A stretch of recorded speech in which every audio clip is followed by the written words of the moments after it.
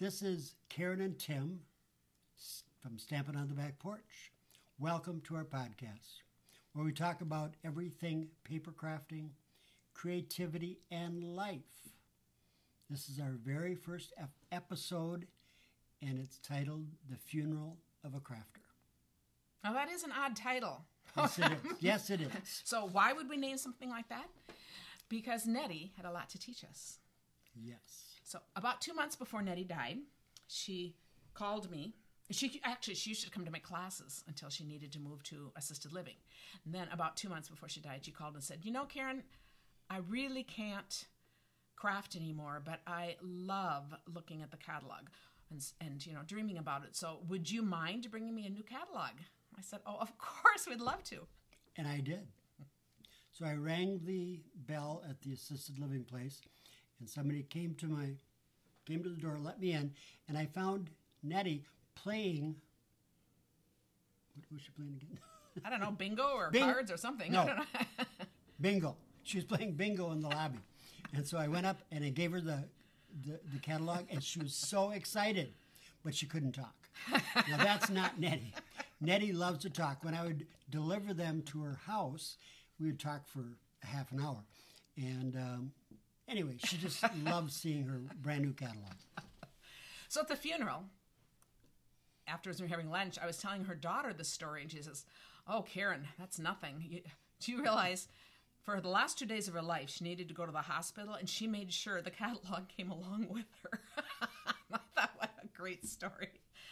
And also during the service, one of her granddaughters got up and shared about all of her special memories creating and crafting with Nettie, and especially about all the little boxes and little favors they'd make for their friends on every holiday, especially Valentine's. And I remember Nettie all the time when a new catalog came out, her first thing that she cared about was any new boxes or little containers that you could make, because she was always looking for these new things to create with her granddaughters. And I just thought, that enthusiasm is just contagious. But, so her granddaughter went on to talk about how they just love to craft. They're going through and taking, from her stuff that they wanted. And I just thought, how cool is that? So what we can learn from Nettie. A lot.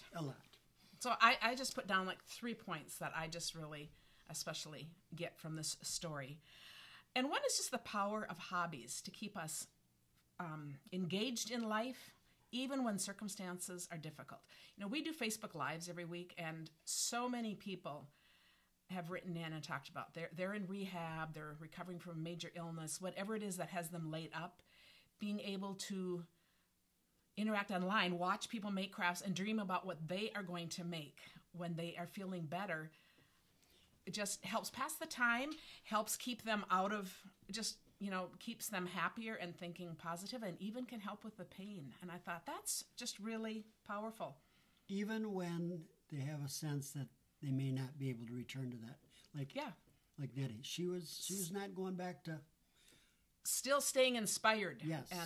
And dreaming about that. Dreaming. I was thinking when I first started card making, my sister and I started together, and we were talking with my mom about, we were both just saying how we would lay awake at night, look through a catalog, and dream about card ideas. And then we put the catalog going. We still couldn't go to sleep. All these card ideas are out there. And my mom said, oh, that's terrible. You can't go to sleep. And we both look at her and say, oh, no, it's great. It's so much better about all the stresses in life that might have you staying awake. Going to sleep, dreaming cards is awesome. so I just love it. And some of our best ideas, I think, for creativity just kind of happen when you least expect it, and when you're kind of there waiting to go to sleep. And since I go to sleep right away, I never knew that was taking place. Yeah. And the second thing is just you're creating for and with others. I think when we create things for others, it brings us out of ourself, and we're focused on the person we're making it for. I said, and it just really fills you with gratefulness and thoughts about that person. I think that is very powerful.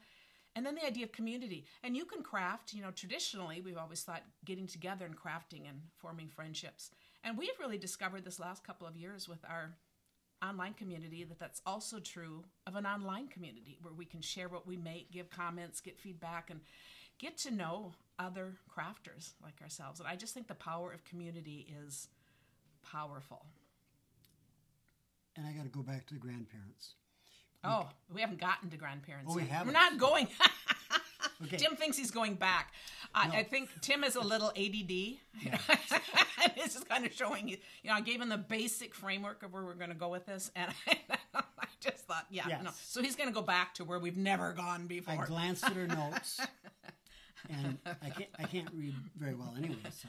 But my last comment, and I just love this. This is about the importance of being a grandparent. And before, we're going to focus just on grandparents. But I want to put an aside here that doesn't necessarily need to mean a grandparent. I had a great aunt that was just like a grandma to me. And it could be an aunt. It could be any adult that you have a close relationship. It is such a gift to our kids if they have someone besides their parents, other adults, that really matter in their lives and make a difference. But in Nettie's story, how she passed this, she did this with her grandkids. And I think it's important to share our interest. If you love to cook with your grandkids, be remembered for more than the grandparent that just came to all the games and, was supportive of their interests. But it's also a way of making it mutual. We want to share ourselves too. And I'd love to hear your take on grandparents. Well, it's a lot because I'm a grandparent. No, Yes. you all know Hank, so there's an aspect of this that really hits home because of Hank loving to do Facebook Live with Grandpa and Grandma. No, it's Grandma, but that grandparent relationship. My background's in adolescent chemical dependency, and often the conflict and the stress between kid and parent was so intense that where that kid would go is to Grandpa and Grandma and find a caring person that loved him unconditionally. And I remember one time hearing a young man say that his bottom, what proved to him that he had a problem, was that he stole money from his grandmother. And he didn't think he'd ever do that. And that's how important a grandparent is. And that was what gave him reason to change his life, was realizing he'd hurt this person that mattered so much to him. So when it comes to crafting, that's a lot nicer story, but it still includes that generational jump, and one that can be very nurturing and very creative and very nice for the older person and the younger person, like it was for Nettie. Very reciprocal. And that just reminds me, last night we were watching The Voice. We TiVo things and watch them later, so, it wasn't in real time, but it was the episode where they dedicate a song to someone. Yep. We've been kind of struck with how many songs were dedicated to grandparents. And that was evident last night, which is like 7 weeks ago in real time because we TiVo. But it really was touching stories about the importance of a grandparent when it comes to the influence and the support and the kindness that they receive. Yeah, and the emotional feel of the kids sharing, this dedication was just so. Never, ever discount the importance, of being a grandparent or that caring adult in a child's life, And we may not even ever see the results of that, but those things really matter. And personally for me, when I was at Nettie's funeral, I was surprised, very happily surprised at the granddaughter's accounting of how important card making was with Grandma. Because I don't think, I maybe forgot it, but I don't think I ever remember hearing that story until she was eulogized by her granddaughter that just loved making cards, at least the details, and it was powerful. So we wanted to end this broadcast with a question for you. Who in your life has influenced you in being creative, whether it's card making, anything in life that's just made you who you are today? This would be a perfect time to make a card, write those important words of thanking them, letting them know what they mean while you still can, and putting it in the mail. because when we think of Nettie and realize how she was dreaming and staying inspired until the end and passing on her love of crafting, isn't that a wonderful way to be remembered? So, if that person is you, do I have to mail it, or can I just send you?